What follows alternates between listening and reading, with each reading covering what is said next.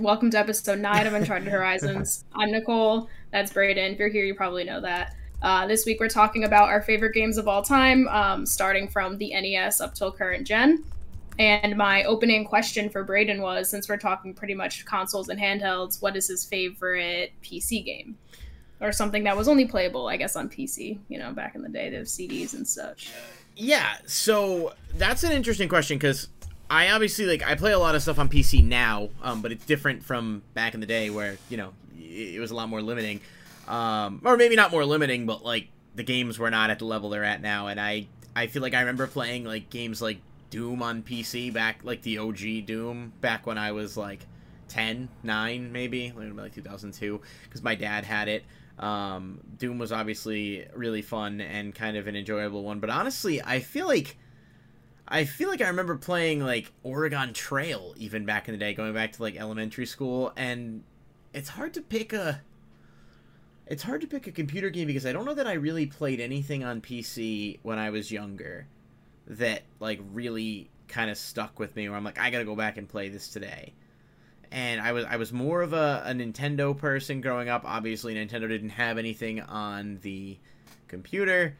What about Pajama Sam? Pajama Sam, well, first of all, Pajama Sam is fun. I played Pajama Sam last week on a stream, and it was extremely... The game hasn't aged challenging. Well. I would say challenging is a fair assessment. Because, it's a kid's game, and you got pretty stuck. It's kids in, the 90s, when everyone was doing, LSD and stuff, and it was just easier to, process things with existential thought, because...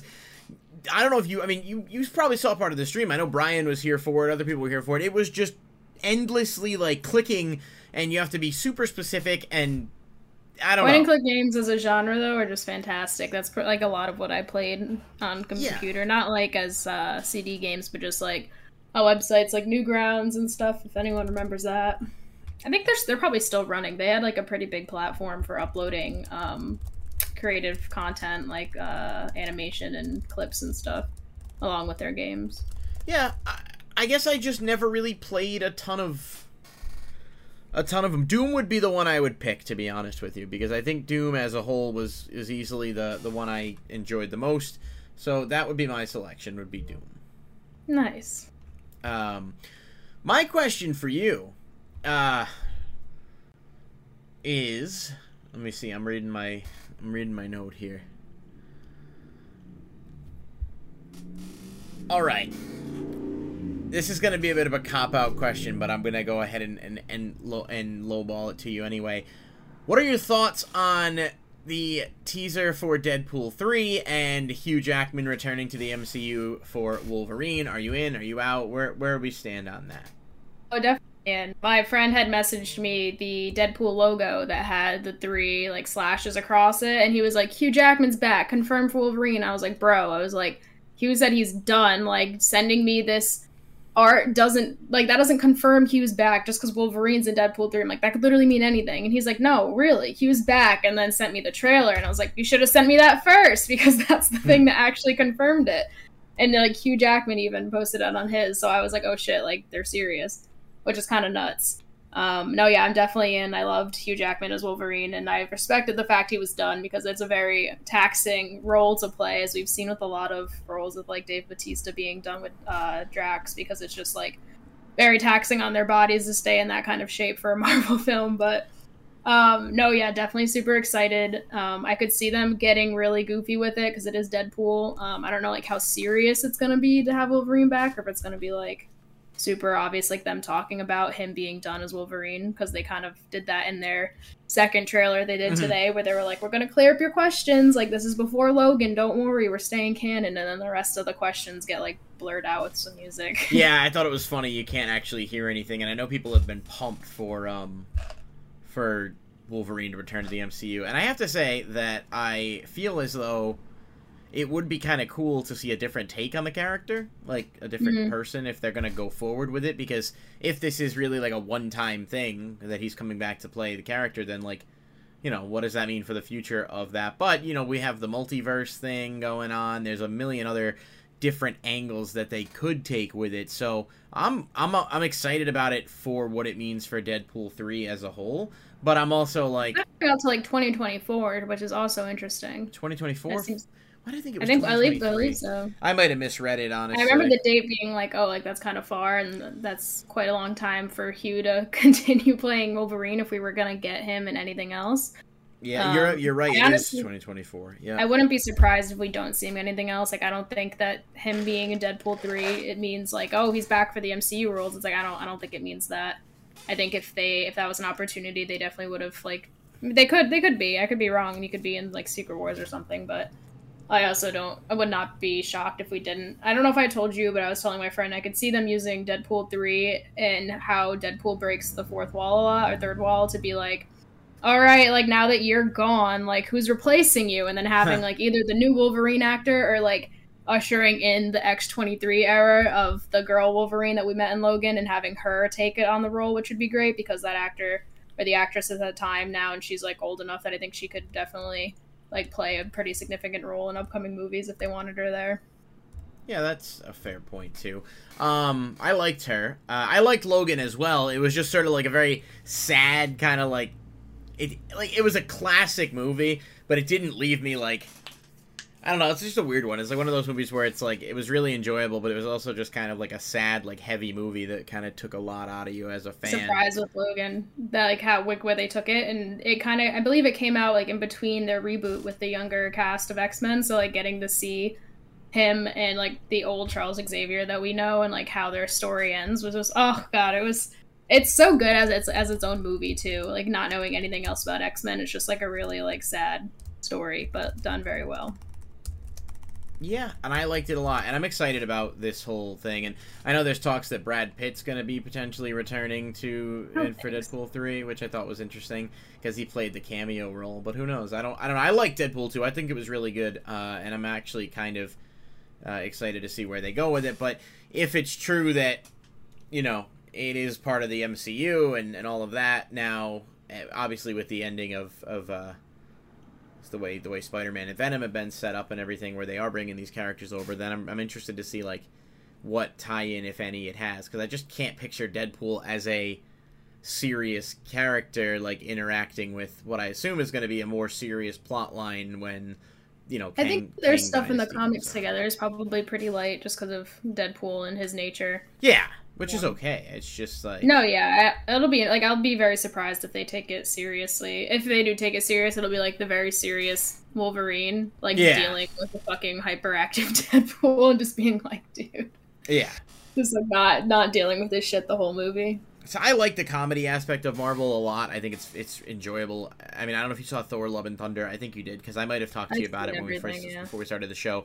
I liked that movie, but I had a lot of complaints with it in the sense that like it was a great movie to like sit down and watch, but like I didn't like how the topic of the movie involves something very dark and sad and in terms of like what's ailing the main characters, and it's just very lighthearted and joking the whole time, where it's like I don't know how I'm supposed to feel as a fan watching this. Like you're telling me this is a terrible thing this person's going through, but then you're also trying to like laugh at everything, and I just like if the characters don't care, why would you, sort of thing. But I mean, we could always dive into that topic we haven't even really touched on Marvel yet, so we gotta do that at some point too. But yeah, so I'm excited about that. Obviously that's some big news. I don't think there's been much else in the world of gaming this week, news-wise, that we haven't hit on. We did talk last week about the Assassin's Creed leaker and the GTA leak and stuff, and obviously the person who was behind the GTA leak was arrested this past week by the FBI, and from what I understand, it was a 17-year-old hacker in London. That's impressive. Well, yeah, I mean, for what it's worth, you would think that I've seen all the memes and jokes that now the FBI is going to hire that person to help with, interrogating and doing all the other stuff because of the skill set. And they do think this is the same person who was associated with the hack of Uber. So, like, these are two big companies. But apparently it is tied to, like, a larger hacking group or organization. So that was an interesting development in that story. I don't know what penalties, if any, what the penalty is going to be for this kid or what's going to happen, but it is interesting to think that like a massive company like Rockstar was able to be hacked by a 17-year-old hacker, and it brought a lot of information out there. So just an update on that story that we covered. But yeah, I think we can probably jump into the main topic here. Yep. I'm just And pulling up our.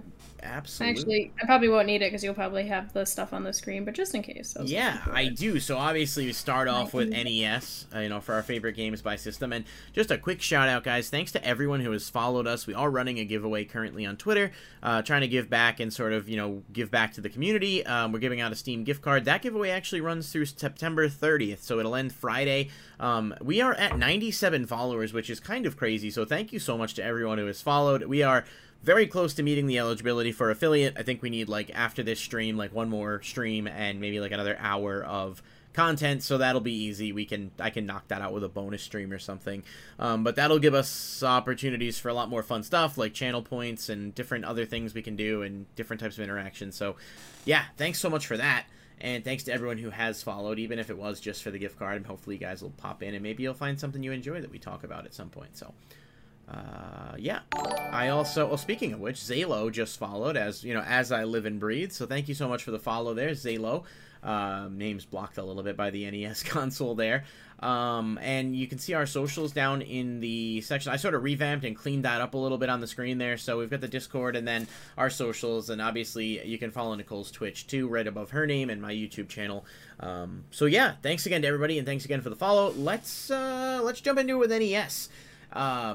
I'm gonna let Nicole go first, but before I do, I just wanted to set the precedent that for a few consoles that are going to come up here, we sort of combined them into one. So Wii and Wii U is one category, Xbox One and Xbox Series X. We did that you can pick either or, just because there's a lot of crossover between those. There's not as many exclusives, and yeah. So we just wanted to sort of put that out there. Didn't own one of those. Oh, that's true too. Yeah, you had, your Xbox stuff was, a little bit question blank for certain things. No, it wasn't blank. We'll talk about it as we get there. So yeah, do you want to go ahead and start us off here with your NES pick? Yeah, so for NES, and I actually still own this today, which is cool because my dad held on to his console, so this was his. And I don't know when the NES came out year-wise, but I was definitely a child, very small child.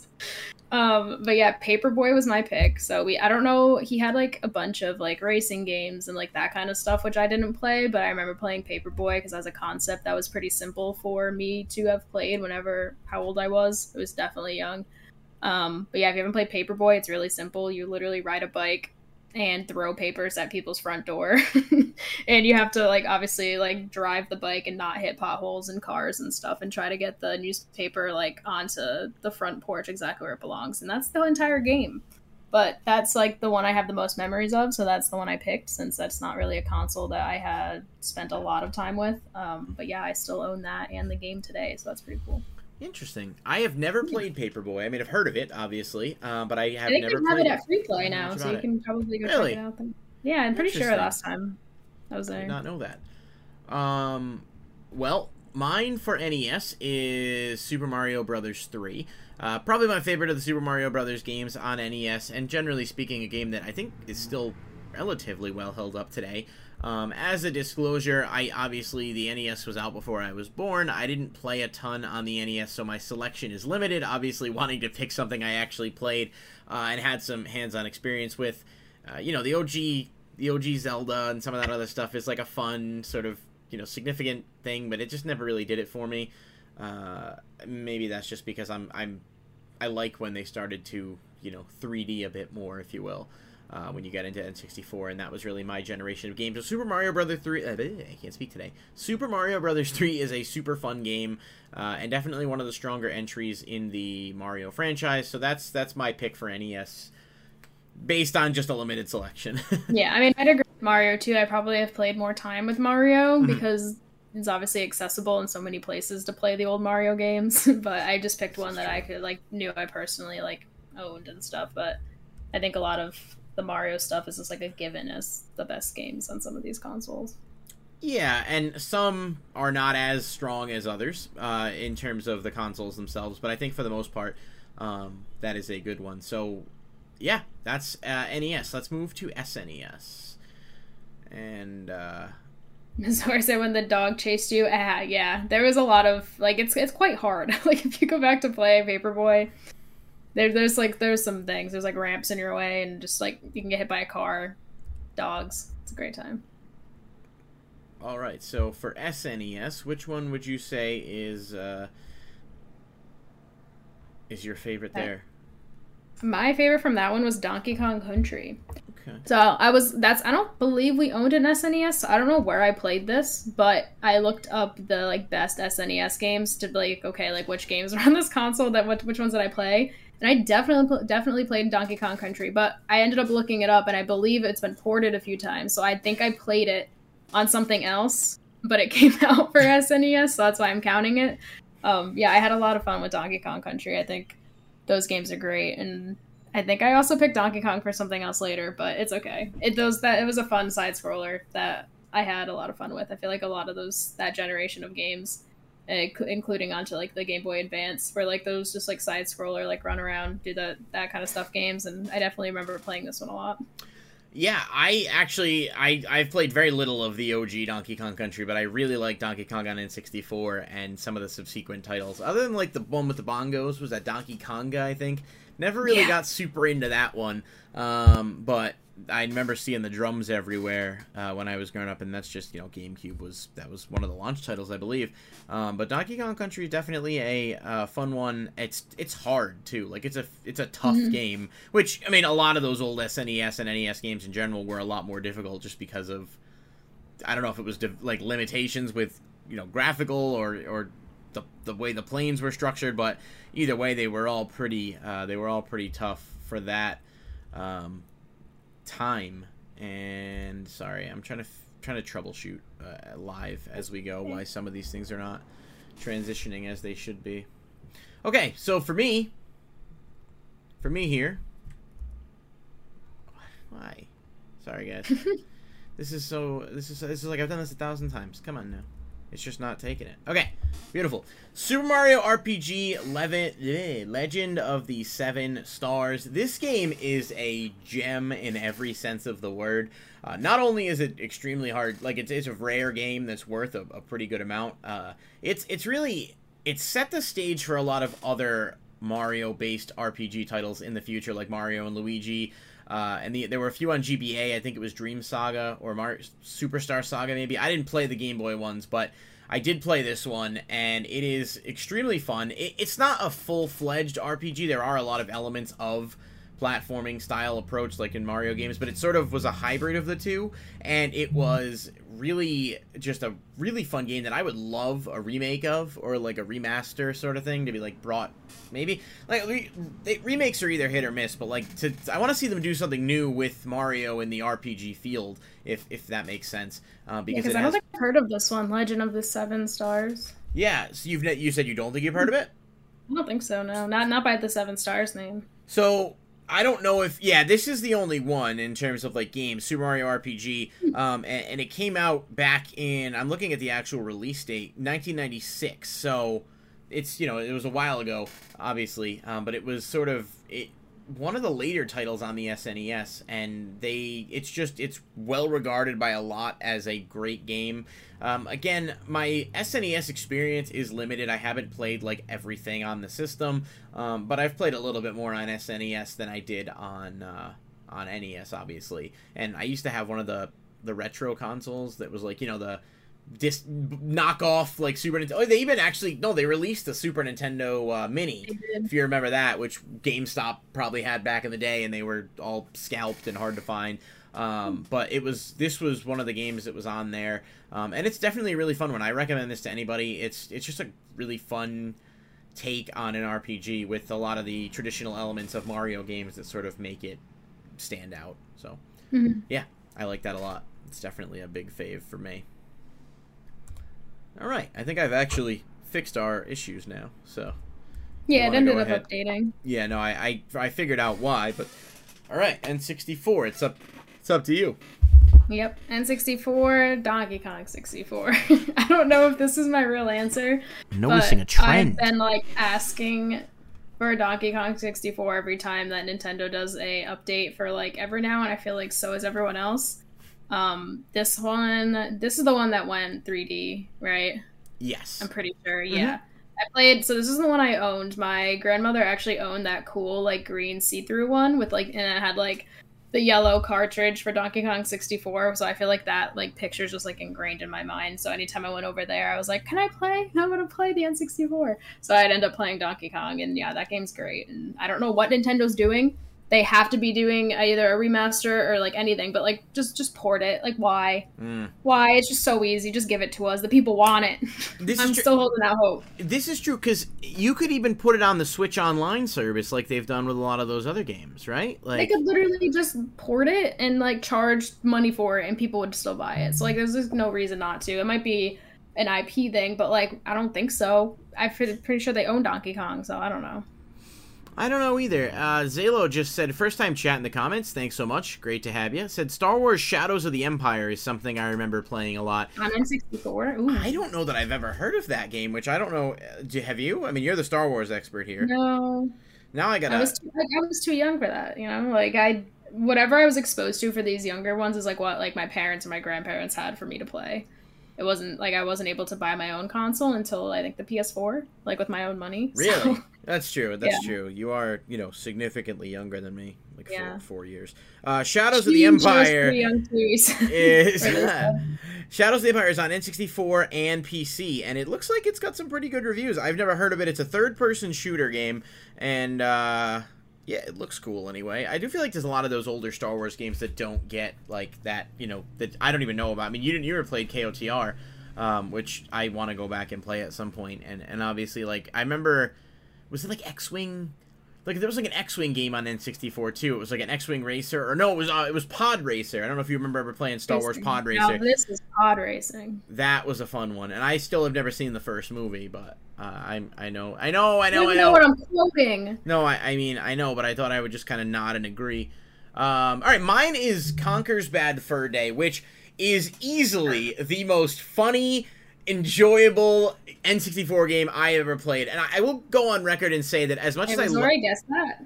I don't know if she guessed it or if she just has a good taste in games. Either way, that's like Conker's Bad Fur Day is amazing. Now, I played this game for the first time when I was like 10, so I was like cool because I was, you know, not literally, but like as you can tell. But I was like, oh, there was swearing and all that other stuff going on, and I was like, haha, I'm playing this. Like, but if you get past the game's like raunchiness or whatever, it's a really fun. Like, it had a fun multiplayer mode. It had a great goofy story, and Conker as a whole is just. He's just such a cool character that I wish they had done more with. They did make Conker Reloaded on Xbox, which was essentially like a remake of this game. It was like graphically upgraded with a few differences, but it doesn't, I mean, the original is just such a great game. And yeah, it's just, Rare was just in its element for so long, and it's a shame that like we don't see as much from Rare now as we did back in the day, obviously after Microsoft acquired them, and other titles like Banjo and Kazooie, which definitely deserves like an honorable mention as a good title on here, and Donkey Kong as well. Just a great era of games. I think Rare definitely dominated N64, but Conker's such a great game. I want to own a physical copy of it again someday. It's a really pricey, I'm pretty sure it's like over $100 for the game now, because it's just, you know, I guess harder to find, but also really popular. And there were some parents outraged by it back in the day and whatnot, but, you know, it did have an M rating, and, like, you know, it's one of the few... I don't think there's that many N64 games that even had that M rating, now that I think about it. So that alone is a standout for me. But yeah, Conker's is super fun. Highly recommend to anyone who hasn't played it. It's a console I want to get, but don't own yet. What's that? N64? The N64. Yeah, I have some of like my retro stuff still, but I want the N64. Yeah, my roommate and I had one forever, and it just stopped working. I don't know if the pins broke or what. Like, we've been talking about getting a new one at some point just to have, but like, it's obviously like N64 has a couple of really good titles, but overall is not the best system. I have a lot of nostalgia for it personally, but it's just kind of like most of the games on N64 don't hold up outside of a small handful. So it hasn't been a priority, but man, I would love to play Conkers again, and I guess I could emulate it, but it's just sort of one of those games where it's like, it's such a great, fun, silly game to play through, and you know, as a kid I liked it, and as an adult I think it still holds up really well. Okay, next is Gamecube, which is my favorite system of all time, far and away. And let's see what you gave us. Did you own a PlayStation 2? Did I own a PlayStation 2? Yes, Yeah, I had. the best-selling console of all time. In case you forgot. Yeah, no, yeah, I probably the pre-Skyrim system there. My dad was very much into buying all the systems, whether we could afford it or not. He would always buy them. And priorities, and that's a PS2 priority. is fun, and I'll PS2 is cool. It's a good It's the best-selling system. console of all time for a reason, It's a good system with a lot of great games, but it does not hold a candle to GameCube, in my personal opinion. I think GameCube, and it may be because I played GameCube more. I gravitated towards playing games with friends on GameCube more, so like they'd all come over and the four of us could play Mario Party. I mean, this was a hard one to pick because all the Mario Party titles on GameCube are fucking fantastic. Paper Mario on GameCube. Super Mario Sunshine's a little but like there's the Pokemon games. Like I could sit there and tell you why I love GameCube, and the one that I'm not going to steal your thunder, so your game that you can intro here is one of my favorite games ever, so yeah, go ahead and tell us. Super Monkey Ball. Oh, it's classic. That game, yeah, so this is also one I still currently own. My aunt and uncle gave me their GameCube just because like they didn't play with it anymore, and the only games I was given were Super Monkey Ball, I think Super Monkey Ball 2. It might not be 2, it's like Pro, it's something. And then Double Dash, or whatever Mario Kart was on GameCube. Was that Double Dash? Yes, Double Dash. I don't know, yeah. I don't have that anymore. Don't ask what happened to it. I didn't sell it or nothing. So now I only have Super Monkey Ball. But no, this game is a lot of fun. It's super frustrating, but I don't know, I still find it pretty charming, even to play today. I feel like I've played it somewhere recently. I don't know if they made it into like an app or something. I feel like they did. Or did something on like a later console, but yeah, I don't really have a bunch of memories on this. My honorable mention was Super Smash Bros. Melee, which, as Missouri said, was the only game I've ever played on the GameCube. That's obviously a classic and super important for a lot of people, and it's a great game too, but like Super Monkey Ball is one I played a lot. And super overrated as well. I just want to throw that out there. I mean, it's not. Just like the lowest tier of Smash games. It's just like I would never critique someone. Obviously, people like what they like. I just poke fun. I never got the Melee hype. Like Melee was really cool when it was out, and then they released like the Wii one, which was like, Brawl was okay. But then the one on Switch and on Wii U, which technically, Brawl, not the one after Brawl. Sorry, it's just so much better in every way. Like they just expanded upon everything, but you have these diehards in the competitive Smash community that are like that still play Melee. What'd you say? That still play Melee. Yeah, like but not that they still play Melee. I don't care what you play, but they argue that Melee is the best one. And I just, objectively speaking, like, I think it's hard to know without having played competitive, because like my friends that played competitive, that's like a whole different game for them. Like the way they talk about it is not how I play those games. I pick the fun-looking characters, and I know how to hit, and I know how to, like, obviously move around and stuff, but, like, they got, like, up smash and down smash. I'm like, what? I'm just punching you. Like, I don't know what I'm doing. Like, so they take it to a whole different level, and I think it means something more to them, like, on the back end of the mechanic-wise that it does to me. So I think might just be, like, something that, like, we're just not getting because we don't play it that way. Yeah, and I know basic combos in Smash, and I mean, I'm not, like, I'll avoid like, I know the overall pro competitive community for Smash in the past couple of years have been filled with some questionable people at the top level. But I do find the game really fun. I never got the Melee hype fully, but if, hey, people like what they like, But monkeys and balls, right? Super Monkey Ball, I adore that game. I think 2 is just a little bit better, and only because it had so many more levels. But I used to play, like, there was the multiplayer modes on that you could play with friends, where it was like, you'd have to, like, go down the ramp and fly out to the islands and see who could get the farthest and do all the little challenges. I think I played that game on, so it has like beginner, median, and expert, and the expert levels are fucking brutal. Like, after the first, like, 4, they just become extremely difficult, where you gotta throw your controller through the screen. But I remember my friend and I got through almost all of it on expert, and it was just, it's really fun, but really challenging. I want to play that game again. I know Banana Blitz came out on the Switch, actually, which was basically like they took, like, the first 2 games with a few, like, bonus levels or something. That game is something I really want to try. But mine, I'll show you the physical copy first before I actually pop it up on screen here. Mario Kart Double Dash easily takes it for me. I adore this game. It's my favorite Mario Kart by far, but I will acknowledge it is not the best. Obviously, Mario Kart 8 Deluxe is basically perfection in the kart racing genre.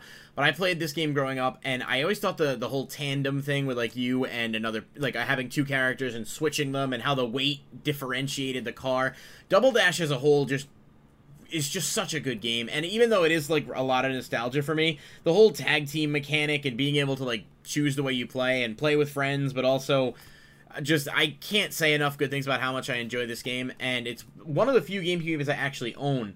I've said this on previous shows, like, I really want to own more GameCube games just for collection purposes. They're all so expensive, and it's because people in our generation, you know, probably a little bit more me than you, but, like, there's not that big of a gap, grew up with GameCube when we were kids, and now we're, like, making our own money, and everyone's buying these things. I want to own these things. Like you saw it with PS1 forever. Like, PS1 stuff peaked so much, and I mean, a lot of it's still really high, and will probably stay that way for any big-name stuff, but now with GameCube, it's going in the same direction, and there's so many titles that would be really cool to own that, you know, I mean, you go Skies of Arcadia, Fire Emblem, what is it, Chibi Robo, I think, is another one, like, all $100 plus, almost $200 on some of them games, and it's just like, GameCube has been hit by the market, and the pandemic probably didn't help that either, but Double Dash is easily my favorite, and I'm still pretty good at it. Not great inherently at a lot of video games, but weirdly enough, the two that are on the screen currently are some of my stronger performers, so if you ever want a 1v1 in Monkey Ball, you know, see what happens. But that's mine on this one, so let's move on to the next one. The Wii. And the Wii U. They're together here. I ignored the Wii U. I just put it under Wii. Well, you know, a lot of people did, and that's the problem. The Wii U is a great system. It was redundant. No, it was not redundant. You know why the Wii U there was like 3 games that were actually developed for the Wii U that people liked. The Wii U was a fantastic system, and parents had Nintendo did not market it well at all. They didn't say it. Look where they ended up, though. They were close. They had the Wii U walked so the Switch could run. The Switch barely runs! What do you mean? Nothing fucking runs on the Switch. I would bet the Wii U might have had almost equal processing power. You know, I can't argue that. I loved the gamepad, and honestly, the Wii U as a whole, like you said, it was poorly marketed. Parents didn't know it was a new system, and that was, you know, who the target audience was buying it for their kids. They just thought it was a Wii Pro or, you know, the Wii U. There was nothing to distinguish it, and that system as a whole, I still feel like is significantly underappreciated in the gaming world. Because obviously, yes, the Switch just did a lot of what it did, but the Wii U, it had a lot of fun games on it. Mario Maker, you know, Splatoon, like tons of stuff that came out on that time that I just think are kind of underappreciated. But that's you know, again, another topic for another thing. I don't want to give too much of that away, but you go ahead. I don't know what this is. Monkey Ball? No. Oh, there it goes. I picked this one because I knew most people might not know what it is, and I've played a lot of Wii, so, like, I feel like Wii was, like, the first console that my brother and I owned where we were both, like, old enough to, like, actually enjoy a bunch of games, so I still have our entire Wii collection. I probably have, I don't know, over 30 games, and I still have the Wii, just because, like, we kept it and never got rid of any of them. Yeah, Endless Ocean is literally, like, my dream as a child. Like, I grew up wanting to be a marine biologist, so, like, when this game came out, and I don't even know how I acquired it, like, the best thing you could ever imagine. And for it to be a Wii game, like, it was awesome. Like, you were a character on a boat, and you would take the boat different places and then go diving, which is, like, what the entire point of the game was. Literally just, like, free scuba diving, and you would just find sea life, like, record things, like, interact with them, take photos. And it sounds like it would look really shitty, but I feel like if you looked it up, you'd be, like, pretty impressed that that type of game was on the Wii. And they actually came out with a sequel, which I bought recently. Like, recently, I mean the past few years, that I haven't played yet. Really? So I'm looking forward to that. Yeah, I would, like, so wish I had a PC and a capture card so I could, like, stream shit like that. But yeah, Endless Ocean was very cool. It was, like, scientific, too, so it wasn't just like, oh, yeah, look at that manta ray. Like, if you interacted with it, and the more, like, you did, you would get, like, more facts about the animal. But I also remember it being a source of my nightmares. There was a part of the game where if you went down deep enough, you would enter the abyss. Pitch black. Really? Just darkness.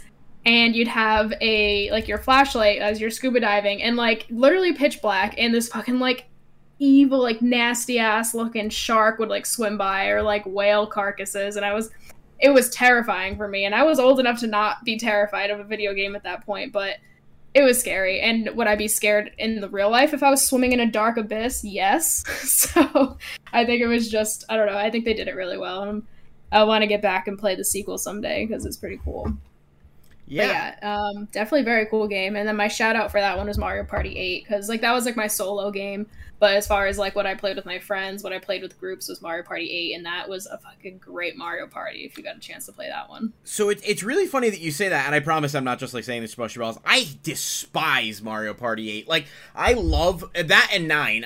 9 was worse. No, I don't remember I remember not being super enthused with 9, but I feel like 8 had a lot. So the reason I didn't like 8 is because, and this is just I love the Mario Party games as a whole, for disclosure. I think they're wicked fun. Like, I recently have been playing the one on Switch with friends, but like the GameCube ones are gems.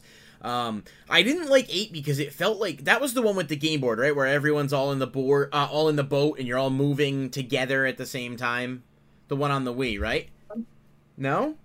I don't believe so. I looked up to make sure I had the right one. Hold, please, while I do live research. You're playing on a board, but you're not moving together. They had, like, Goomba's Boardwalk on that one. They had... I'm trying to think of, like, the other maps. They had, I think, like, Boo's Castle.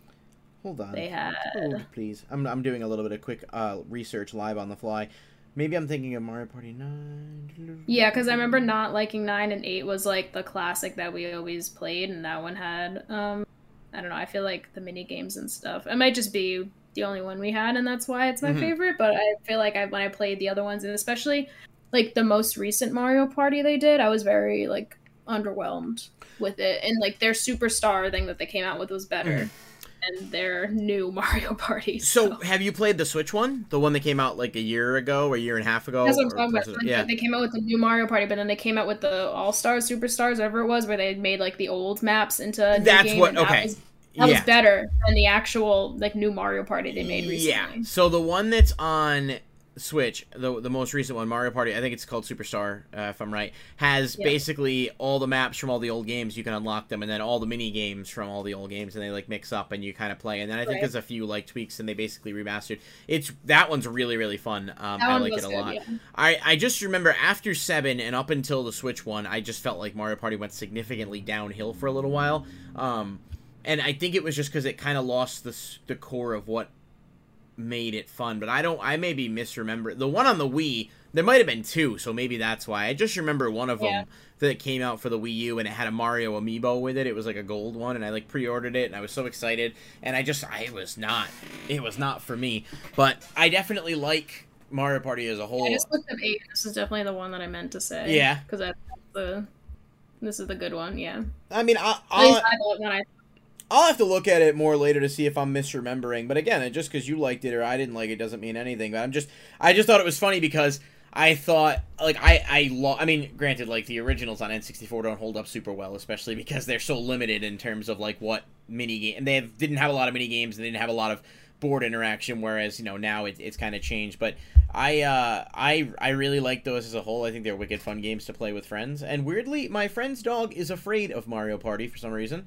Whenever we all play, he just, like, he gets all freaked out. I don't know if it's, like, the noises or the characters or what, but he'll sit there and watch anything or interact with anything, and he's fine. But when Mario Party comes on, he gets all freaked out. I don't know. It's very weird.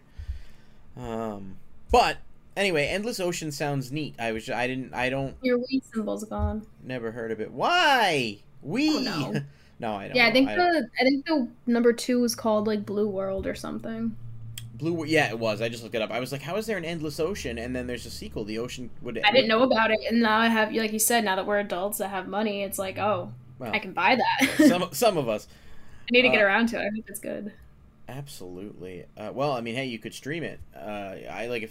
You could use Steam. Steam has the ROMs, the emulators that you can download. Like, I've used it for stuff before. Although, true. I think I would still need a PC though, because that's true. Yeah, but I mean, will literally die. We can all hope that at some point you'll get a PC. Hopefully. That's like owning a PlayStation and never buying an Xbox or something. Yeah, I'll get you a PC for Christmas. You could leave it on the shelf. You can leave it on the shelf and not use it for 4 months. Like Persona. No, I'm just messing with you. All right, so next up is your Wii. Splatoon. I adore this game. I think Splatoon was so much fun.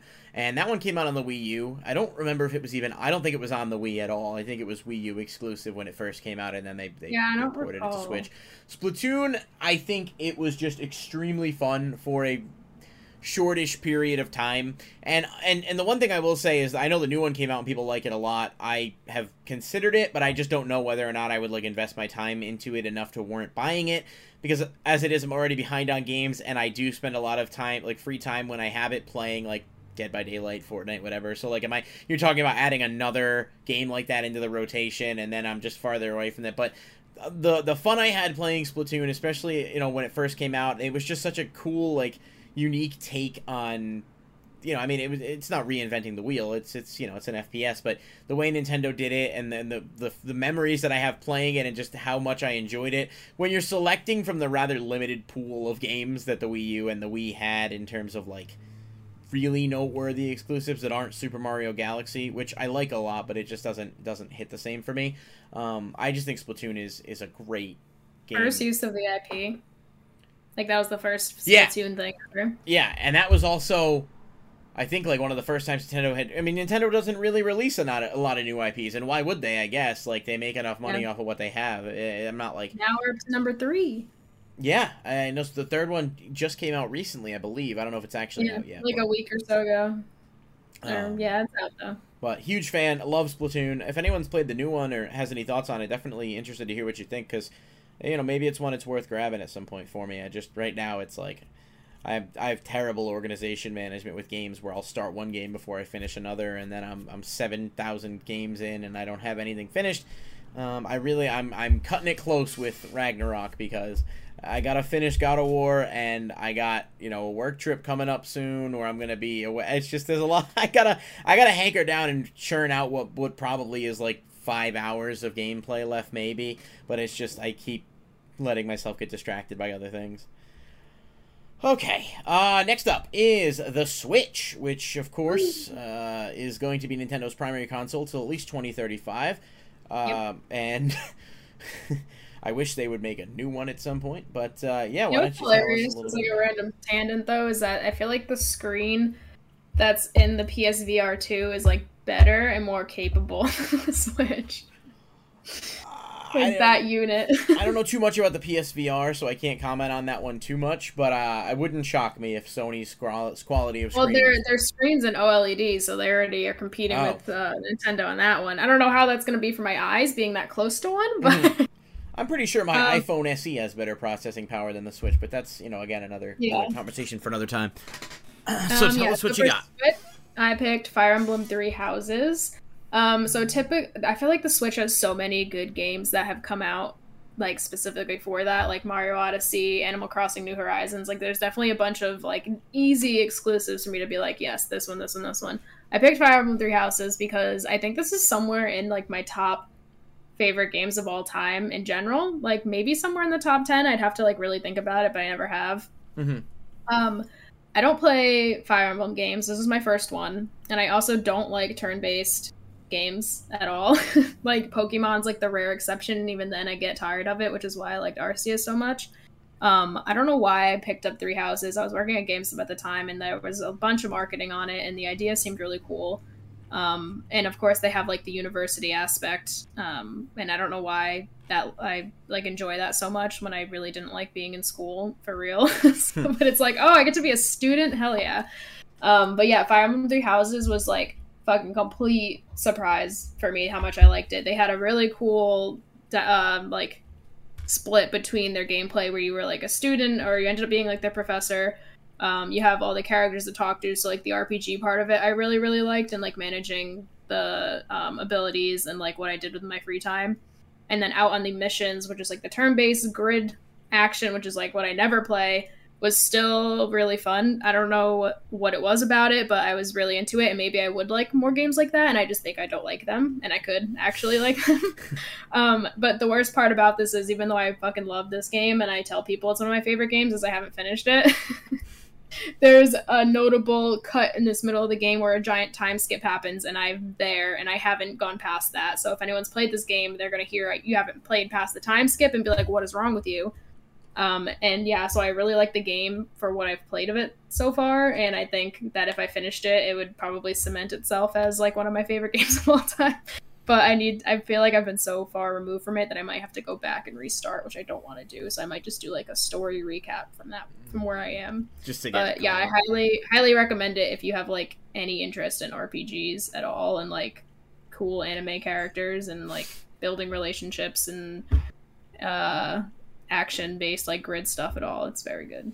Okay. Yeah, and it was never really my thing. I have a lot of friends who really enjoyed it. I know that the whole relationship building and all the different stuff you can do is definitely something that people had a lot of good things to say about it. So I'm sure people are pumped for the new one, and I'm sure it'll be good because I don't think there's been a lot of Fire Emblems that have been outright bad as far as I'm aware. But I mean, I could be wrong. I feel like they know what they're doing and they do it well, and their fan base likes it. So it's like they never really have to worry about being like too far from it. But which is true. They did a really cool thing with their house system. They had different characters depending on like which house you're in, like very Harry Potter, like, oh, you have these type of people, you have those people. So like picking the house really mattered because those are the characters that you could interact with the most.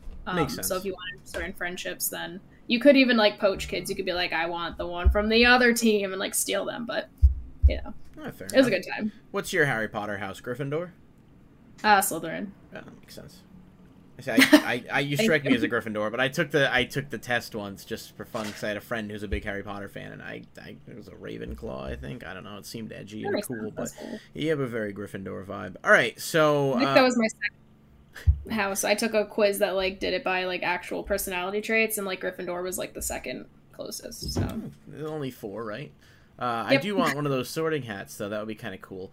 All right, so for me, Mario Kart 8 Deluxe, this one was a no-brainer. The Switch has a lot of great titles, but Mario Kart 8 Deluxe is just I don't think it's that hot of a take to say it's one of the best games of all time. We talked about it in our best games of all time. No, I don't think so, are we? Oh, no, I don't think so. Oh, no. Okay, I'll restart just in case, but Mario Kart 8 Deluxe is my Switch pick for my favorite game. I think it's an incredibly fun game. It's borderline perfection in the kart racing genre. It's a great game, standalone. They've still supported it up to now. A lot of people have wondered whether or not there is going to be a new one at some point, which, I mean, maybe there will be, but it's just hard to build on what they've achieved there without, I mean, it would really just be like a reskin type thing, and it makes me wonder if a game like this would almost be better served as like being a free-to-play game that like gets updated and you can buy different carts and skins and characters and stuff, We haven't really seen Nintendo branch out too much into that field, I guess. Pokemon Unite being an exception, where it's like that game is, I mean, not that it's Nintendo, on the surface it is made by a different company, but it's a Nintendo game. It's advertised and supported by Nintendo, and that game is free with all the optional purchase stuff. So that would be kind of interesting for Mario Kart to become like a free-to-play type game, the next one, but you have to buy I think they tried that with the mobile version and it did not go well. I feel like the biggest issue with the mobile version alone is the fact that the game is meant to be played with a controller, and with the phone, it's like, how are you effectively drifting, and then are you using motion control? Like, I don't know, that to me just strikes me as like, I don't know, I get that the mobile gaming market is massive and that there's a need to capitalize on it, but at the same time, some games just aren't meant to be played on mobile, Some games just don't need that. Honestly, my plea is that Nintendo someday, which they probably never will, but reaches some kind of partnership with Steam where certain Nintendo titles can go on Steam. Because imagine being able to, like, on PC, being able to, like, get Mario Kart 8 and other games like that and play online with other people on Steam or cross-play. Like, Nintendo's very guarded with their IPs, and obviously for good reason. They don't really have to branch out because they're Nintendo. They basically print money just by existing. But it would be awesome to see them do sort of like what Sony's done and put some of their bigger titles on Steam to get even more people access to that type of thing. That is my...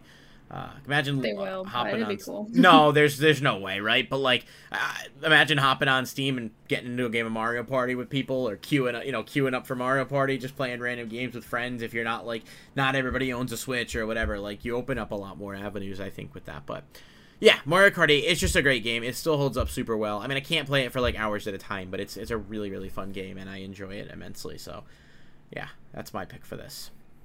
Nice. That's a good one. That's a solid one. It's I not like what they're doing now with the course pack. Like, I think they should release a full complete game and then add optional track content. And I was surprised how many tracks they're adding. It's like a good amount, and it's a pretty good value if you have the Nintendo Switch Online pack, so you don't have to buy each one. Yeah, and it just shows that obviously they know how good the game is and how significant it is the fact that you still can't get this game on sale. This is still a $60 game. I mean, you might be able to get an occasional, and that's Nintendo. They don't put a lot of their stuff on sale, but like, you can't. Without the Switch making a new Pro console, everyone's like, "Where's Mario Party 9?" It's like, you don't need that. Like, there's nothing wrong with Mario Kart 8. It's not going to be much different.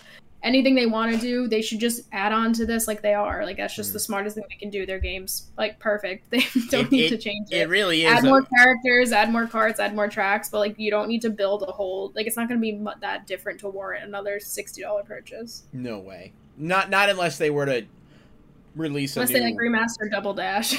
I would be the first one to buy that. Oh, that would be so cool. As soon as they're, like, I feel like I have played it, and like you said, the co-op or like the two-team thing was like very cool. It's just a very different. And that game, Double Dash, puts a lot of emphasis on actual mechanics of your cart. Like, if you have two heavy guys in the cart, you're gonna go slower, but you might have more power. Like, that's cool. And mixing and matching. Not that the new Mario Kart doesn't have that with like the different gliders and stuff. And again, it's clearly on the list, so it's definitely one that is great. But we're going to move on to a different system here. We're going to move on out of Nintendo, and we have some Nintendo stuff at the end, handhelds, but that's pretty much going to pull us out of Nintendo for now as we move on. So we're moving on to PlayStation 1, and Nicole, you are up first. Tell us about your... Oh, yeah, I'm repping PlayStation. I actually really like this shirt. It's like the owner's manual for PlayStation. Oh, I like that. 1. Yeah, it's fun. It's right up there with the Harry Potter one. Yeah, I didn't post this one anywhere, though.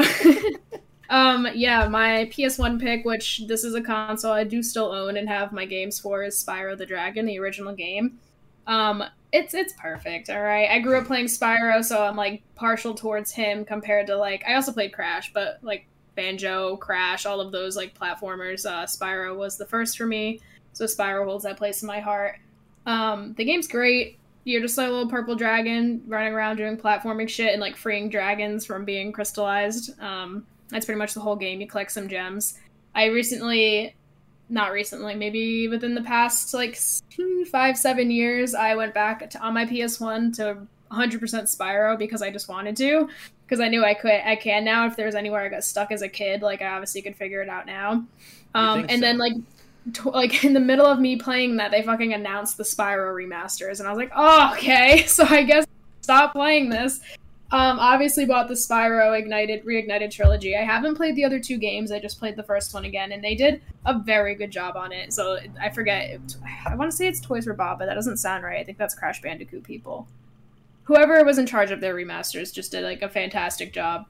It was really faithful. It still kind of controlled how I remembered it without being like broken. They obviously made it work for newer consoles. And yeah, I did go ahead and 100% and platinum the first game. So just wanted to throw that out there. Hey, look at you. I know you're big on the platinum thing. I don't have the patience for it, but you've done a lot.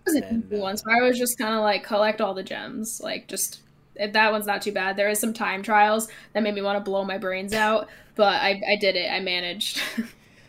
Unfortunately, as much as I enjoy them, platformers tend to be the games I struggle with most because I have zero patience, and there's so much that's involved patience-wise, and I'm just like, my brain... This is why I gravitate more towards different kinds of games. I did play Spyro. I think I bought Spyro from you, actually, because you had an extra copy of it a couple of years back, and it was fun. I played it, and I liked that. The Crash Insane trilogy is really good, too, but I do think Spyro is close, actually, but I do think I don't know. They're fun concepts. I feel like they're very cool mascots, and I'd be very happy with like another mainline Spyro game, even though I could just play the other two remasters. Yeah, but sometimes the new one's not bad either. Yeah, I mean, obviously, and I think the remaster one's relatively... It was already just unlocked a fucking memory in my mind. Scooby-Doo and the Cyber Chase. I feel like I do remember that game. Maybe it wasn't that exact one, but it was an old Scooby-Doo game, either on like the PS2 or PS1, and it was great. I don't know if I have any idea what that is, to be honest. I remember being like outside and like outside of like a mansion or something, like looking for clues, and that's the farthest my memory goes for that one. Interesting. Well, I'll have to look at it. I don't know what that one You is. have my other favorites. So, And then my shout out that I wanted to have you include really quick was was the Walt Disney World Quest Magical Racing Tour for PS1, which was literally Crash Team Racing if Disney made it, or Mario Kart if it was Disney. So you literally drove around the park and different attractions like the Haunted Mansion as Disney characters. And I don't know why they never did anything with it. They did announce on the Nintendo Direct the other day some weird Disney kart racing thing, but like that game, if you played on PS1, was like gold to a Disney kid. Yeah, I couldn't find a good picture, but that's why I didn't include it. I was trying to find things that fit size-wise. That's the only reason I didn't have that one up here. But yeah, I've actually heard of that. That might have been one that was on the PS1 Classic when that came out a couple of years ago. It wasn't. I talk about it every chance I get, so you probably maybe saw I just me heard you mention it. We did have that was super easy to mod too. There was like a website you could just literally download anything onto a flash drive and plug it into the PS1 Classic and play like any of the games, which was super cool. Underrated little piece of technology. We still have one. In the living room. I mean, I haven't played it in forever, but it's definitely a cool, especially with PS1 prices, having access to some of that stuff is nice. So I have a double here because I couldn't pick one, which is a cop-out, but it's our show, so fuck off. I have Twisted Metal 2 and Crash Team Racing. Now, Twisted Metal 2 is easily one of my favorite games of all time. I grew up with the Twisted Metal series. I played countless hours of Twisted Metal 2. As a matter of fact, I might have played so much of one that we had to buy another copy of the disc. I used to play with my cousins, with my friends, with my brother. Like, we'd play it all the time. It's extremely fun. But, God, it does not hold up well. I recently played it, I mean, I say, like, maybe, like, a couple years ago on the PS1 Classic, and it does not hold up well at all. It just looks like a blocky mess, and I kind of wish I had never picked it up again, only because, like, I remember it so fondly, and I still have a ton of fond memories of it, but, like, good lord, the years have not been kind to it. But it was always my favorite. It had the great soundtrack. It was a little goofier, you know, in terms of like Twisted Metal Black is like dark and that scared the shit out of me as a young person. Twisted Metal Black was like the little cinematics and videos and stuff. I was unsettled by a lot of that. But this one was just more kind of like, it had the story modes, you know.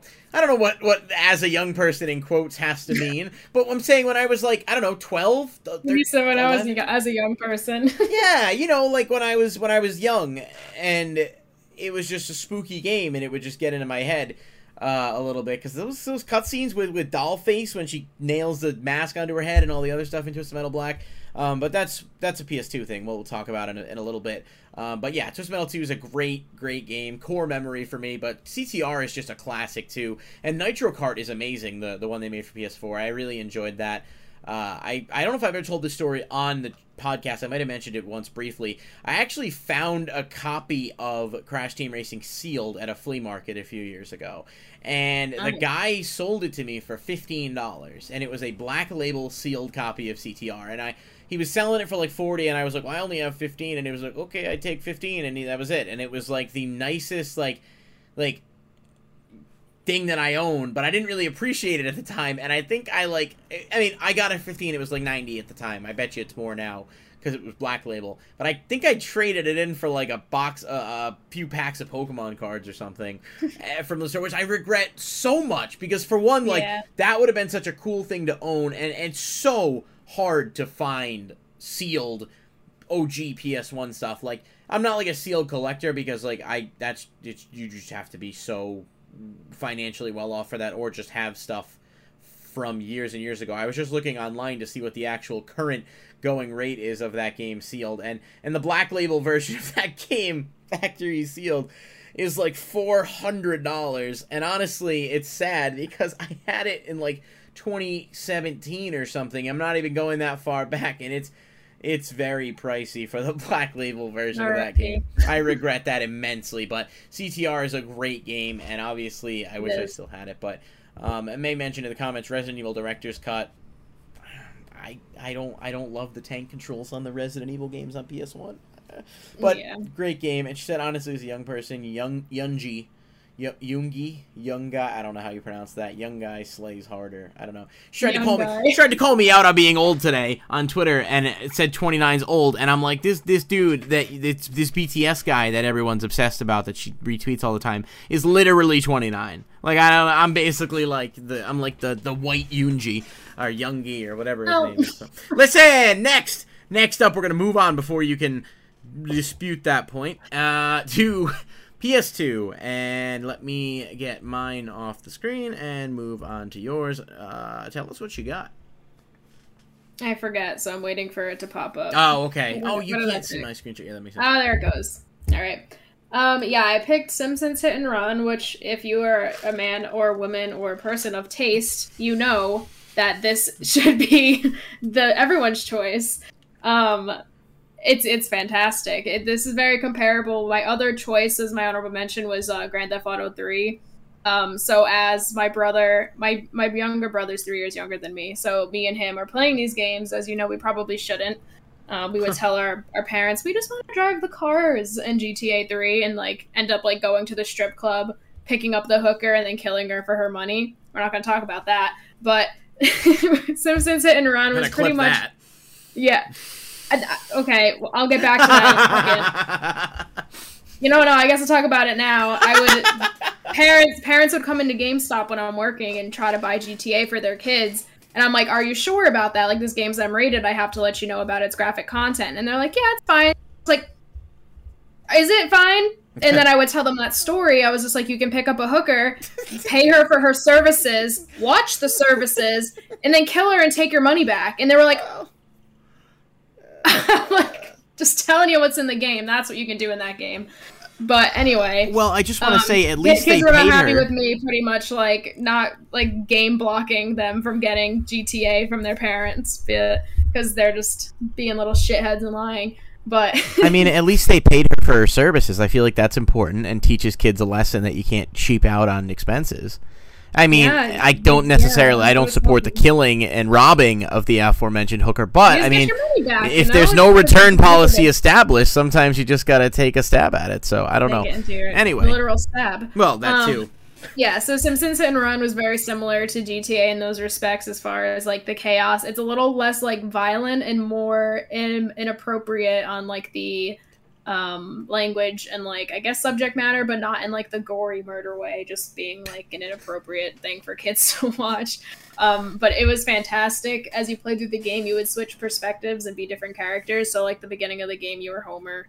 And I don't think we ever got to finish it. I feel like there was a part we kept getting stuck on as kids, and I kind of want to, like, go back and play it again.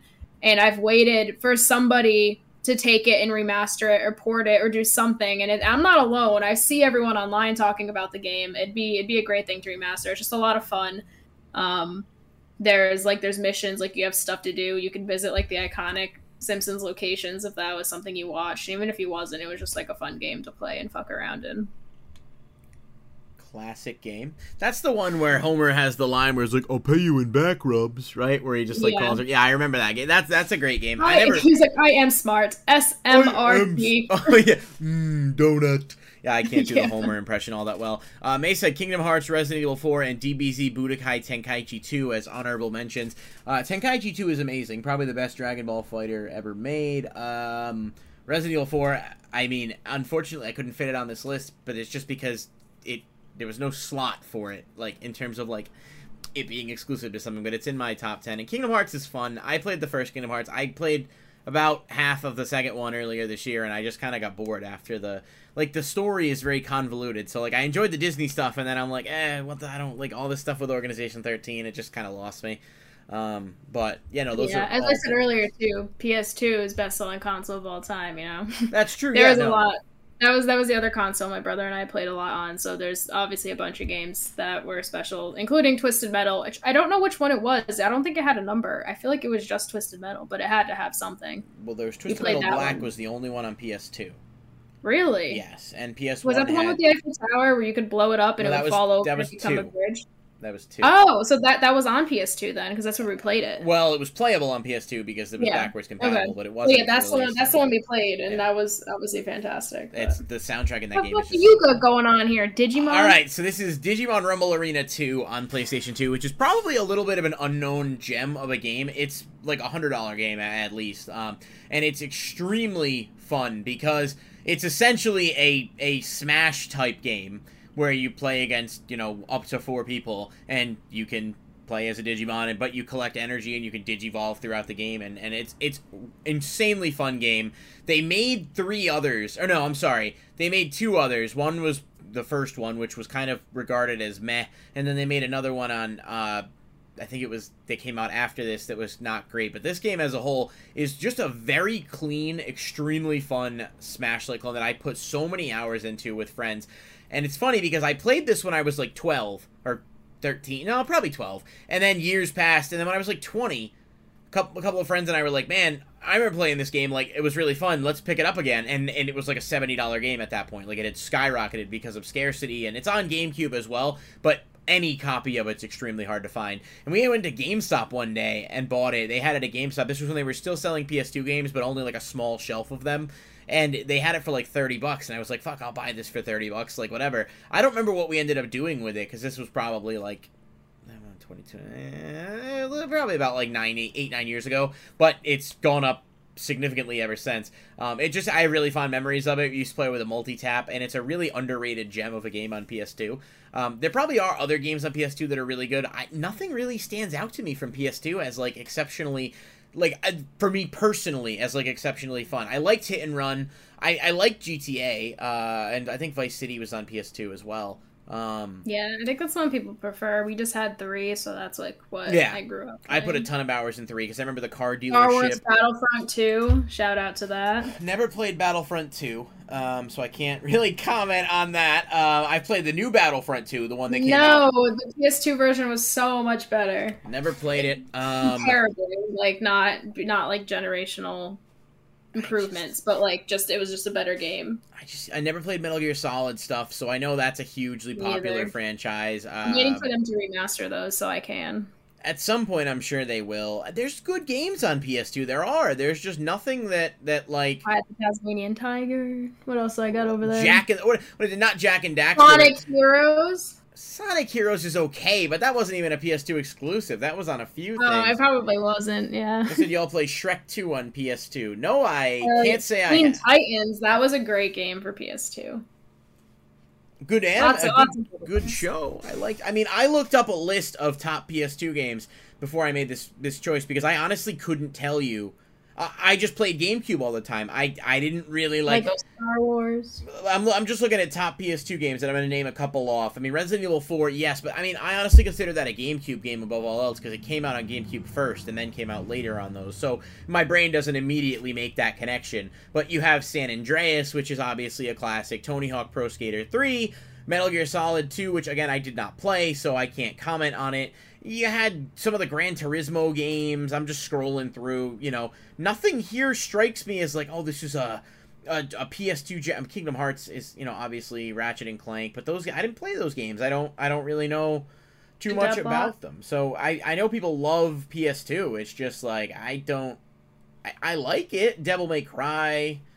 I don't know. It's fine. It's just, I think the GameCube is just an objectively better console. Maybe Silent Hill 2, is another one that's supposed to be really good. And Metal Gear Solid 3, which I know Isaac was a huge fan of. He's talked about that when we did the best games video.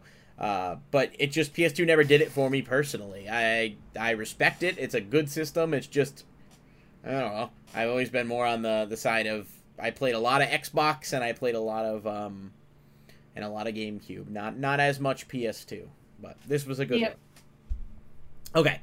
Next to PS3, which comes after PS2, and is a fantastic system. So tell us what you've selected. Everyone knows what I selected. Skyrim, baby! Unbelievable. The best game of all time. I felt bad putting it on the PS3, but that is where it belongs. That's where it came out. And Xbox 360. Yeah, this is probably like one of the only games that wasn't like a console exclusive.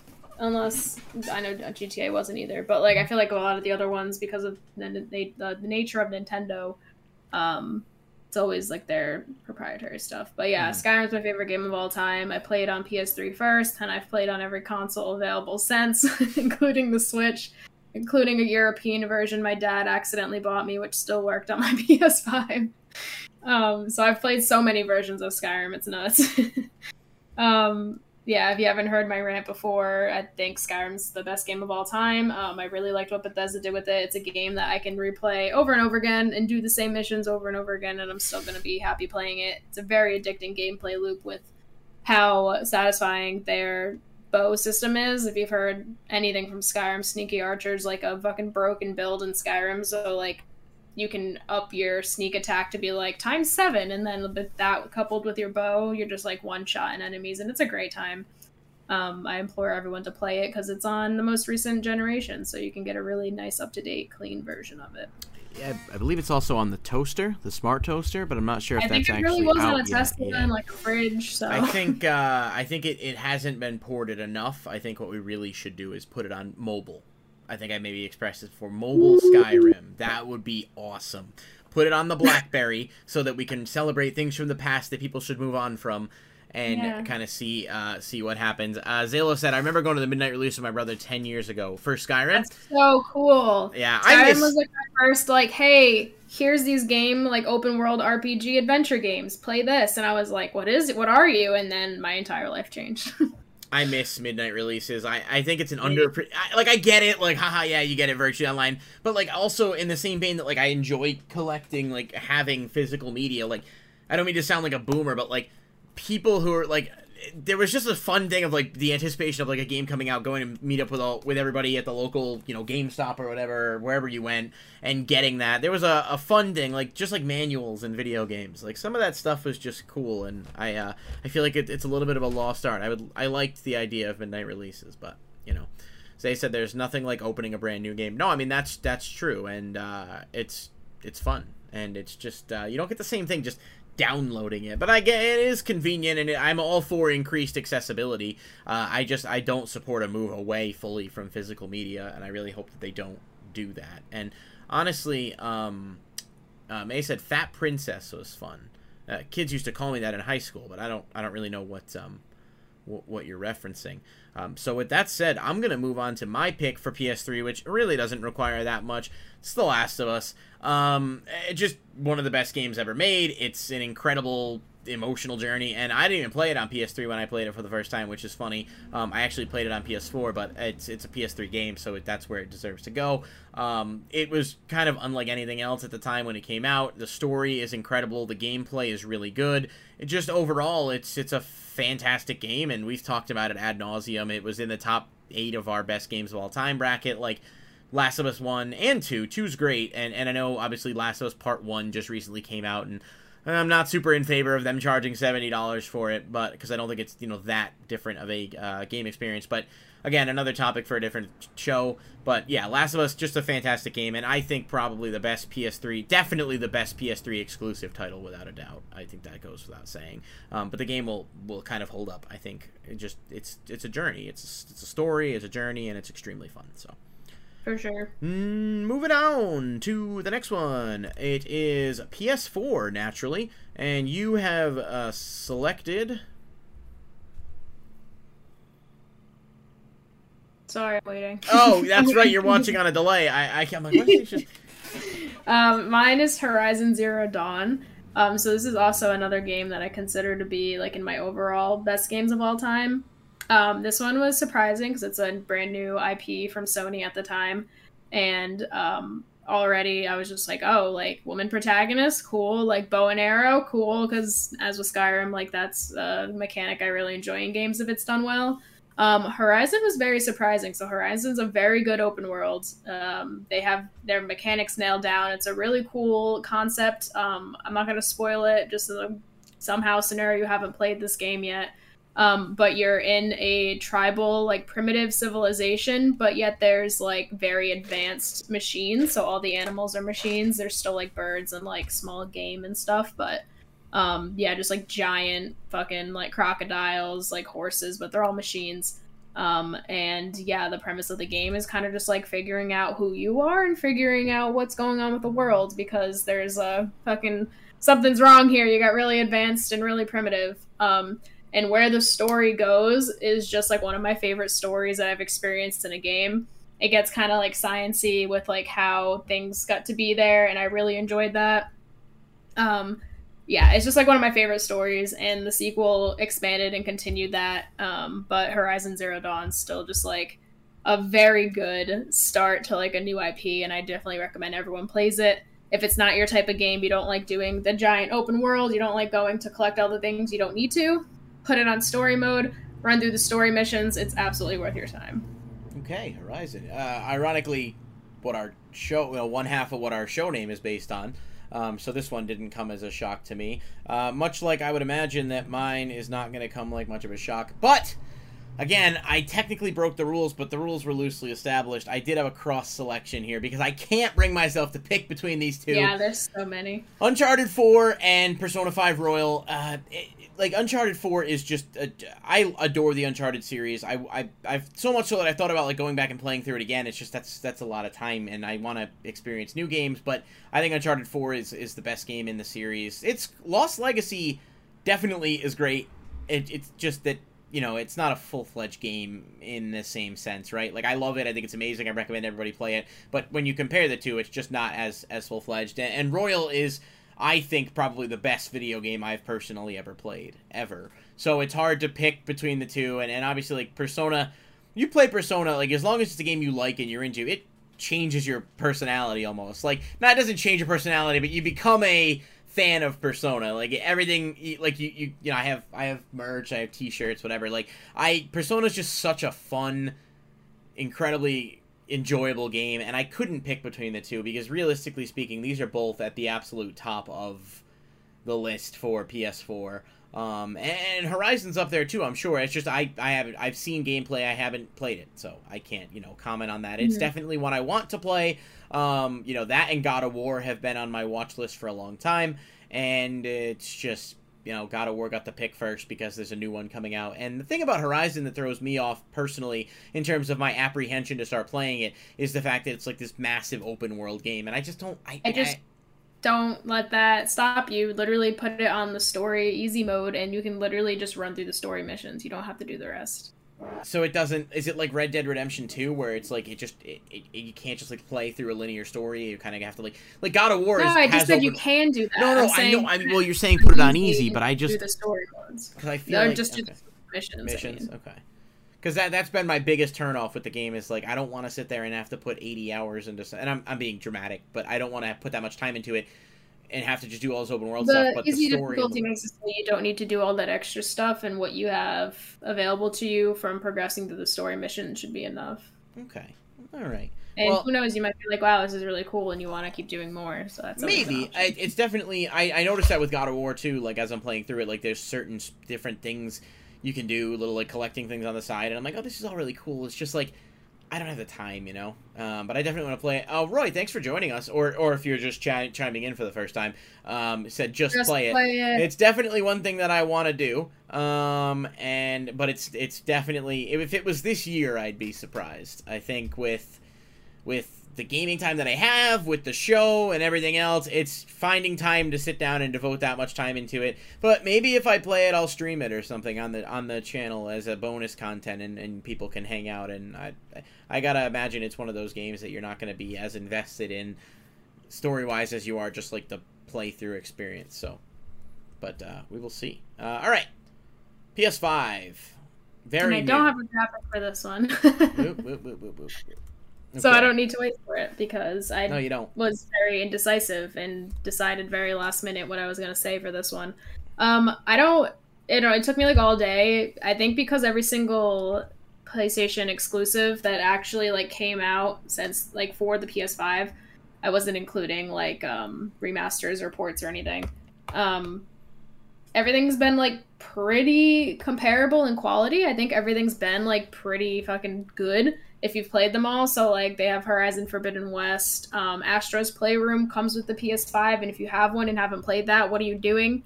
It's a very good platformer. It takes you through PlayStation's game history, which is really cool, and it really showcases the DualSense controller in a way that you wouldn't even realize is possible because not all developers use it. But my pick for this one was going to be Spider-Man Miles Morales. I think that it could have been someone's pick for the PS4 because like what they did with that game was like they took Spider-Man and they fucking made a game that would be the best way to play Spider-Man.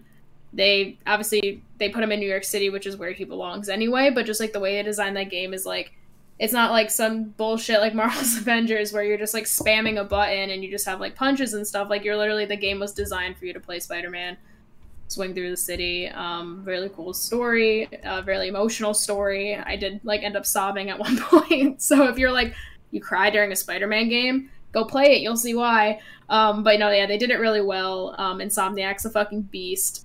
So when they made Miles Morales, they pretty much just redid that, gave Miles his own story, and Miles has his own moveset. If you know him from the comics, he has like some invisible thing, and maybe he's electric. I forget now. But his story is also really cool, and yeah, they know what they're doing. So I definitely would give it to Miles. Okay, yeah, that's I started playing the OG Spider-Man. I didn't get around to Miles. It looked cool. Like I said, for PS5, it's just there's just not a lot of exclusive. There's just not a lot of stuff yet on it, which is interesting. And yeah, again, I did really want to say Cyberpunk, but I didn't want to be yelled at. I mean, because Cyberpunk also deserves a bunch of recognition, and I played it on PS5 where it actually worked, so I wouldn't have yelled at you because I don't know. I only know what people say about the game, and while it did get a bad rap at first, it does seem like they've fixed a lot of that. And I'm all of the mindset that, like, you know, you can criticize the way it was handled or whatever, and that's probably a fair criticism. But at the end of the day, like, if they've made it better, people that are just not going to play it out of spite, like, that's just not who are you really? You're not doing any favors for anyone. You know, and so it's just kind of like, I don't know. It doesn't do it for me, but that's here nor there. But yeah, I think by the time this gen's done. Sorry, I was gonna say by the time this gen's done, I think it's easy for us to know our favorites from each because we've had the whole thing. Yeah, like we know what our favorites are. Well, by the end of it, God knows what we're gonna say. Maybe God of War Ragnarok, maybe Wolverine. Who knows? Maybe if Wolverine ever comes out. It's coming out. Didn't it get delayed? Or am I thinking of a different game? I thought it got delayed. No, this was a game that was like, hey, we're making it, but like they were like pretty early in production still. Fair enough. Yeah, I honestly, like, I haven't played a lot of PS5 exclusive titles, and I mean, I guess technically I could pick a non-PS5 exclusive title, but there's not even enough of those that have come out that are, like, substantially better on next gen that I've played. So really the only PS5 games that I've played Elden Ring on PS5, doesn't really count. I guess it could, but I don't think it does. Is Demon's Souls and Astro's Playroom, which is really fun, actually. PS5 has a really nifty controller. I like it a lot, and a lot of what it can do is super cool. But Demon's Souls is really the only thing I've played, and even that I only played a couple of hours of. But I mean, it's incredible. It's a Souls game. It's a beautiful remaster, sort of remake of that, and it's one I want to go back to, especially after playing Elden Ring. But I just don't like to play too many games of that nature, like back to back, because then I get burnt out on it. But yeah, it's kind of a cop-out pick. But I wanted to pick something I've played, and there aren't many options on PS5 that I've played, so. That's what I went with here, was Demon's Souls. Okay, we're rounding out here. We've got we're moving in. We skipped Xbox because Nicole doesn't have a ton of like hands-on experience with Xbox in general, and I don't really have any favorites on Xbox, so we just kind of made the joint decision to skip that entirely. But we did go Xbox 360, and I will say Nicole did not have anything for this. I believe what she actually said was PlayStation is superior, or, oh no, I'm sorry. I can't hear you. I muted my mic, sorry. I know, what I said was I did put something for Xbox 360, and it was PlayStation better. Yeah, see, I couldn't allow that slander, because you see, 360 is an incredible, 360 might be Xbox's best work up until the Series X. I mean, there's a lot of really good games on there. Now Listen, this is so sad. I am so sorry. I didn't own this one, and even if I did, I got nothing. I grew up with this. Halo 3 is my favorite by far. It's like if I were to rank the games, like, here, it's going to be like Halo 3 would be number 1, and then the next one would be like 20 notches down before I even picked one. I've put more hours into this game than I've put into any other game ever, probably. It still holds up well, like literally to this day. I mean, if you play like Master Chief Collection, I know it's technically not on 360 in that same regard, but it's the same game at its core. And I've shown it off before, I literally own every single, like, physical Halo release. Like, I have all the 360 ones, like, everything here. It's really, like, what sparked a love of gaming for me. I remember playing Halo with friends. Like, my dad and his friends would come over, and me and my friends would be downstairs, and we'd, like, link up and play split screen on the, like, online on the TVs and stuff. Halo 3 is just... It arguably probably is my favorite game ever. And just to shout out a few comments quick, Travman said, gotta be Guitar Hero 3 or Assassin's Creed 2. And Zay said, Halo 3 was incredible. I still have the Legendary Edition with Chief's helmet. I would love that. I don't have all the special editions yet, unfortunately. Some of them are wicked hard to find. But I would say Guitar Hero. Guitar Hero is really fun too. But I mean, it was also on PS2, right? Like, well, I guess yeah. I mean, I guess it kind of came out. I played Guitar Hero on I don't think it's too hot of a take, realistically speaking, to say that Halo 3 is the best Xbox 360 game ever. Halo Infinite's the first Halo I played, but I know how big Halo was for people. Infinite is a letdown for me in a lot of ways, and I don't think you'll find anybody that was more excited for that game than me. The multiplayer mode was really fun for the first month or so, and then they just didn't update it. Like, I think just a month ago they updated the game. I found the campaign to be super boring, and it was even worse because you couldn't play it with somebody. Yep, that's a huge issue. It's been a big selling point of Halo, and honestly, before Infinite came out, I started at Halo 1, and this was like literally beginning of this year, end of last year. I started at Halo 1 and replayed through everything up through 4, and I was like, holy shit, I'm having so much fun. Like, even playing Halo 3's campaign again from start to finish, it's just such a fun... And Master Chief is like, if you don't like Halo, you don't like Halo, like, that's fine. But, like, if you do like Halo and you're someone who grew up with Halo, the game is still just incredibly fun, and Halo 3 still stands the test of time as a... Like, it's literally still fun. It's still good. I would rather go play Halo 3 online right now than play Infinite, realistically. And I think that's great. And Gears of War 2, yeah, the finishing this fight, like, the Warthog run towards the end of Halo 3 after you fight the Grave Mind or whatever, like, it's just hype. It's still hype. If a game can still have that type of impact 15 years after coming out, it's just... Like, that should say enough about it. And honestly, I tend to agree with you. I think the 360 as a whole is not anything crazy. Like, it had some cool games. It had Xbox Arcade, which was neat. But Halo 3 makes it a console that I think just, it deserves the attention and appreciation. So, Alan Wake... I know something really weird. What? So, my most recent notification on Twitter is Super Monkey Ball Banana Mania Morgana DLC via PSN. You get Morgana in the Monkey Ball. I knew that, but it's actually really cool. It's weird that it showed you that after we just talked about it also. Yeah, Cheap Ass Gamer. I have my alerts on for them for deals and stuff, and that was the most recent thing they tweeted. Like, what are the odds? Yeah. Anyway. Oh, Oblivion's another one. Elder Scrolls Oblivion, too. I think it's the best Elder Scrolls, actually.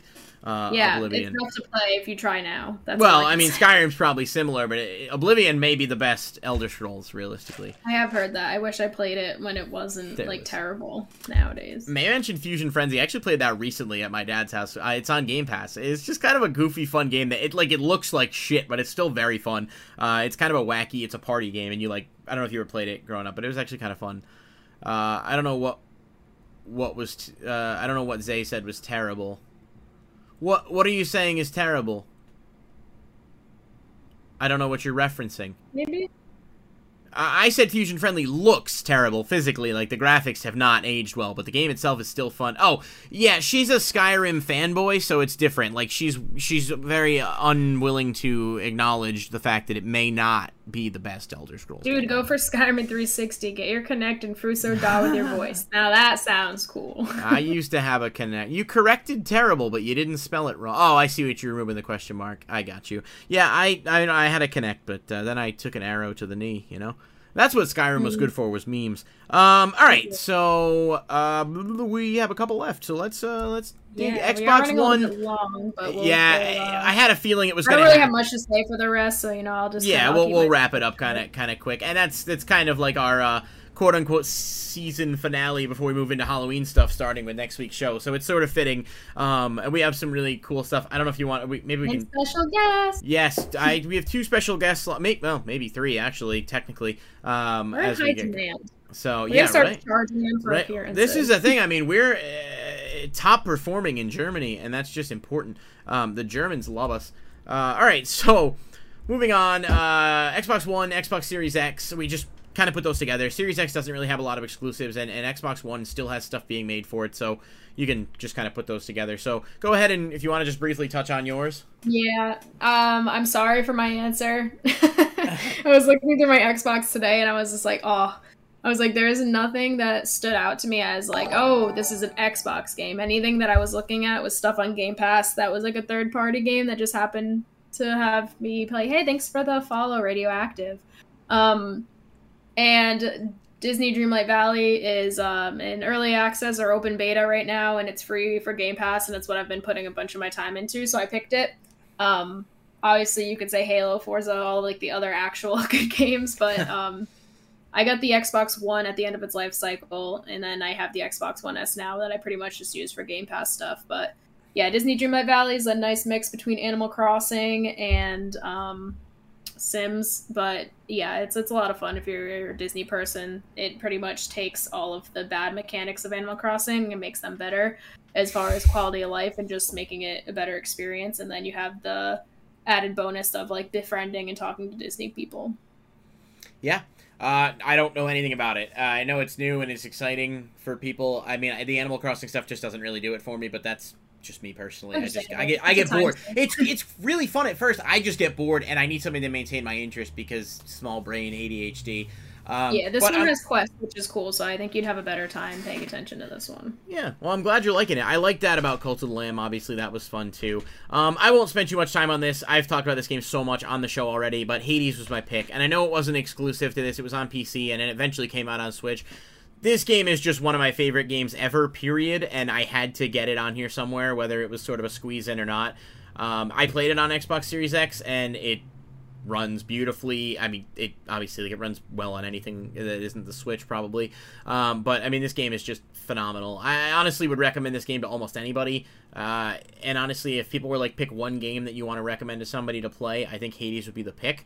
Not because I like it better than certain things like Persona and whatnot, but because it's easier to get into, it's less of a time sink, and it's just a game that I think overall people will really, really enjoy. And a roguelite with a story that's actually enjoyable, and the music, and I can sit there and talk about Hades forever, but it's just amazing. Do yourself a favor if you haven't played it and play the game. It's super worth, and it's not super, I mean, it's challenging, but it's not, you know, if I can beat it, you can beat it. So that's sort of my mentality on that.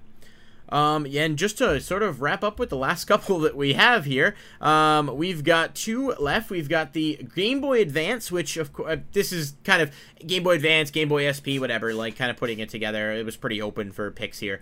And for Nicole, you want to tell us about your picks? I picked the best games ever. These are very much rooted in nostalgia for me, and, like, I looked up when they came out, and I was literally 6 and 7 years old, so keep that in mind. And when I was looking up dogs today, I found an article by somebody just absolutely shitting on it, and this was like done in 2019, which I found to be hilarious. But yeah, dogs is very basic. You play as a little person, you adopt a dog, and then you play like a dog simulation. You wake up, you train your dog, you do things with your dog, and then the game abruptly ends, and it's really sad, but I've had so much time playing that game and had a lot of fun with it. And then Disney's Brother Bear, great adaptation for that if you ever watched the movie, which is an underrated Disney movie that they kind of just abandoned. But again, kind of like the original Donkey Kong Country, it was just a side scroller. You played as the bear and little brother, and you could like switch between the two to like get different things done to move on. But yeah, those are just games that I played a lot of time in, and they're definitely not the best games on the Game Boy Advance. They were just my favorites. Yeah, I honestly, I thought Nintendogs was what you were talking about when you typed dogs. I didn't know dogs was a thing. So that's interesting. Yeah. And Brother Bear, I remember the movie. I can't speak to the game, but I will say Game Boy Advance did have a lot of titles like that. based on movies, and some of them weren't bad. So mine's not gonna shock anyone. I've talked about it again, just sort of ad nauseum. Pokemon Emerald is, in my opinion, just top tier. It's Pokemon almost at its best. And it's just a great game. I put so many hours into this game on Game Boy that I wore out my battery, and I couldn't, like, my day settings wouldn't work anymore, like night and day, because I used to go in and change the time so you could hatch your eggs faster and stuff. But Emerald I played with friends, link cables, all that stuff. It's an incredibly good game. Frank thinks that Phil Collins is the man. Well, did he do the soundtrack for Brother Bear? Is that... I wanna know. Probably. That's I don't know. Tarzan. I guess so. Now I'm curious. Yeah, no, but Phil Collins did Tarzan. No, I know that, and Tarzan is... Rankin said yes. He did, oh, that's so cool. Yep. Okay. So I like Phil Collins. I'm gonna let my cat in really quick. She's okay, meowing. You go ahead. So yeah, Emerald is it for me. Just again, there's a lot of good Game Boy Advance games, but not gonna comment on ones that I didn't play. So that's just sort of my my mentality on this here. And for our final one, we trying to break my door down. The cat. Yeah, I opened it and she was like up on the door and like she's trying to get in. She wants a fag. Has she been quieter at least? Oh yeah, she's well more adjusted. There you go. But it's been a week and you can actually sleep now. Okay, so your final. Oh my God, she's so cute. I can't even. I know, right? She's so surprised. She's like, "Why are you picking me up? What are you doing? Yeah. Put me the fuck down." That's pretty much what I didn't sign up for this. Alright, so DS/3DS, pretty much anything from those. 3DS and other console, especially handheld, that just deserves a whole lot of love. You guys may notice that we skipped PSP, Vita, but we didn't have a lot of experience with those, and again, we just didn't want to talk about stuff we weren't skilled with. So, Nicole, go ahead and give us your pick here. Yeah, I definitely played a bunch of games on DS, but I remember spending a lot of time with Pokemon Diamond, and then my brother had Pearl, so that was like a fun thing that we could do together. I really liked it when this came out. They had the cool like base building aspect where you could like have a little cave and like buy little Poke dolls or like Poke plushies at every what are they called? Stores? Pokestops? I forget.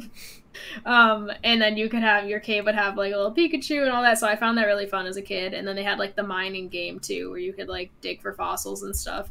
On top of it just being like a fun Pokemon game. That was just one that I spent a lot of time on. Yeah, and mine is, again, another Pokemon game. That is... It went back to the NES, by the way. Did it? Oh, hold on a second. Sorry. Yeah, it's because I was tweaking something and it got messed up. Memory unlocked. Same. A Powerpuff Girl game on Game Boy Color all the time, as Ori said, and then Radioactive said, wow, memory unlocked. Same. I played one that was on PS1, which maybe was the same game, but it was a good one. I don't know. I don't remember too much about Powerpuff Girls, but I don't know what happened there. It got completely thrown off, and that's because you know what happened? You want me to tell you what happened real quick in 2 seconds? I set this up, and I hotkeyed everything so I could quickly pop things on and off the screen, but I accidentally dual hotkeyed something, so when I hit one button, it triggers 2 separate things in the system, and I can't fix it live, so I just have had to sort of deal with it, but that's what's going on there. If you're listening to this podcast later, you won't have to deal with this, but if you're live, you've seen it, so... You know, anyway, Pokemon Soul Silver is mine. It's the best Pokemon game ever made. Some people will tell you that Black is better. I will tell you that they are wrong. I just think that overall, Soul Silver is probably everything you could want in a Pokemon game, and it's just, I mean, that's really all there is to it. It's extremely fun and really good, and the cat is now the focus. No one's listening to me anymore. They're all just looking at the cat. They're like, why is he still saying words? Look, she's absolutely adorable. It's the official mascot of the channel. Apparently I spelled the name wrong, but she was a pretty big hit on TikTok when I posted the clip. But yeah, that's mine. It's Soul Silver, and it's just a really good game as a whole. So that is where we're at with that. And so yeah, we've ran pretty long, obviously. Which we expected. We almost had a guest on tonight's show, but I didn't think we'd be able to fit it in time-wise, and it looks like that was the right call. Yes. Just because of how things went. So to wrap this up here, we're gonna move right into our What's on the Horizon segment, kind of talk about what's on the horizon. So just tell us sort of where are you at in the upcoming week? Anything you got your Grounded left early access, so if you pay attention to Xbox at all, it's one of their new IPs. it's pretty much like a Honey, I Shrunk the Kids survival game. So you're just like shrunk down children like living in your backyard trying to survive, like build a base, don't get killed by spiders, the whole bit. So I want to try that with my friend because they have a whole story and all that, and it's co-op, so I'll be looking forward to trying that out. And then, yeah, the same stuff, you know, watch She-Hulk weekly, keep up with Game of Thrones, House of the Dragon. What else? Oh, I just finished Plague Tale. That was a very good game. I highly recommend it. It took me like 15 hours, I think, maybe a little more. And I played it looking for some stuff too, so it took me a little longer. And I finished Toem. So yeah, I've done a lot. Toem was a short PlayStation Plus game that I also recommend. It was only like 4 hours long. My cat's eating my hair.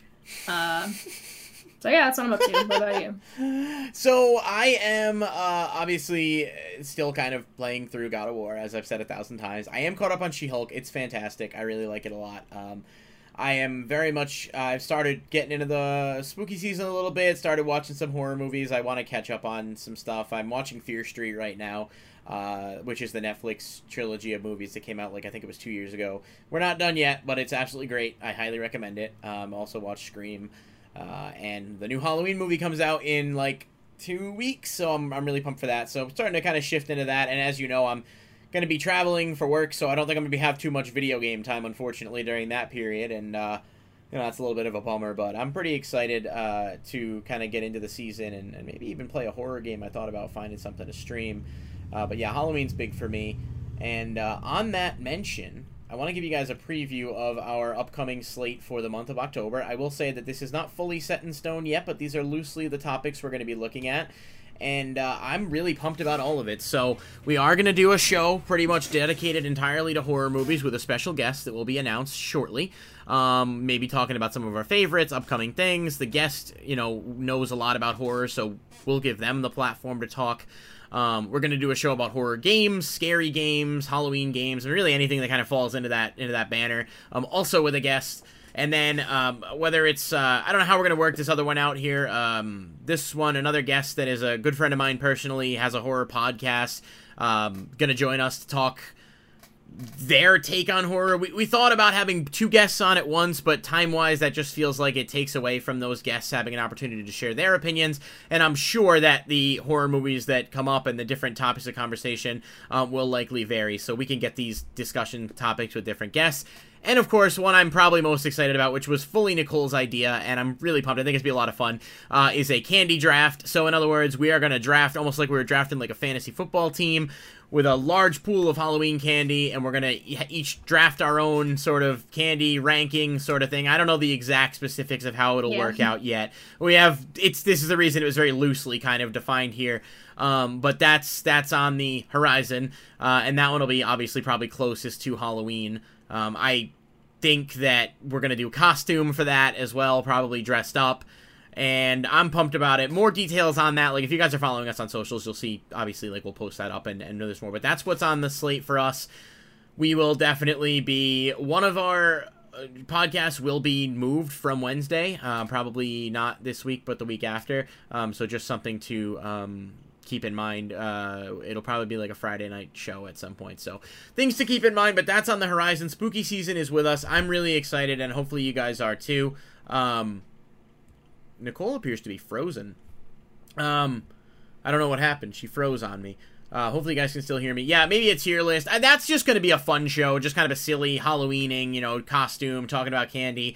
And if you guys are interested also, I might joint stream this on the channel. On my YouTube channel, every year we do a Halloween special. Last year we did the worst Halloween candy, so me and some friends bought just objectively the worst Halloween candy that we could find and we ate it live, and it was, you know, she did freeze happy. She looks very like, meh, what's going on? So there'll be more details on the Halloween special that I'm doing on YouTube as well, and it might be a joint stream, but we're gonna do, all kinds of pumpkin spice flavored crap that probably shouldn't be pumpkin spice flavored, and talking about that. I can't hear her either, but I'm gonna wrap this up. I just wanted to let you guys know. So make sure you're following us on stuff. Our weekly giveaways will continue, so if you just joined us for the first time for that, I hope you stick around. If you don't, then best of luck to all of you. She left, which is going to throw the camera up now. There'll be a list of candy, and I think it's probably going to be on the day. We're going to draft it live. And this is a good evidence of why you should probably have a PC instead of a Mac, because these things don't happen. But that's what's up for us. I'm extremely pumped. Yeah, I know I lost my entire left side. I'm all right now. But yeah, so I'm pumped. This is going to be a lot of fun for us. Guys, just thanks so much to everyone who's listened and supported us. Like, this is the 9th episode. This is almost over 2 months of us doing this now, and we started it for fun, and we've actually seen some really fucking cool traction. So seriously, like, thank you, and on behalf of both of us, to everyone, and we're, you know, big things to come. We are very close to affiliate. We will hopefully be affiliate by the next time we do a show, which means we'll have bits, and people can sub if they want to sub and all of that. So thank you so much for all of it. We love you. You guys are awesome. And yeah, be sure to subscribe. Check out Nicole's channel. She's still doing spooky stream with friends and everything, so follow her. All the details are there. And to our friends in Germany, I mean, thank you, because honestly, we couldn't be where we are without you. Thanks so much for watching, guys. I'll catch you next time. Likely will be a stream at some point for Beyond the Horizons at some point this week, so I can get our last affiliate. So stay tuned for that. You should get notifications. You guys rock. We'll talk to you soon.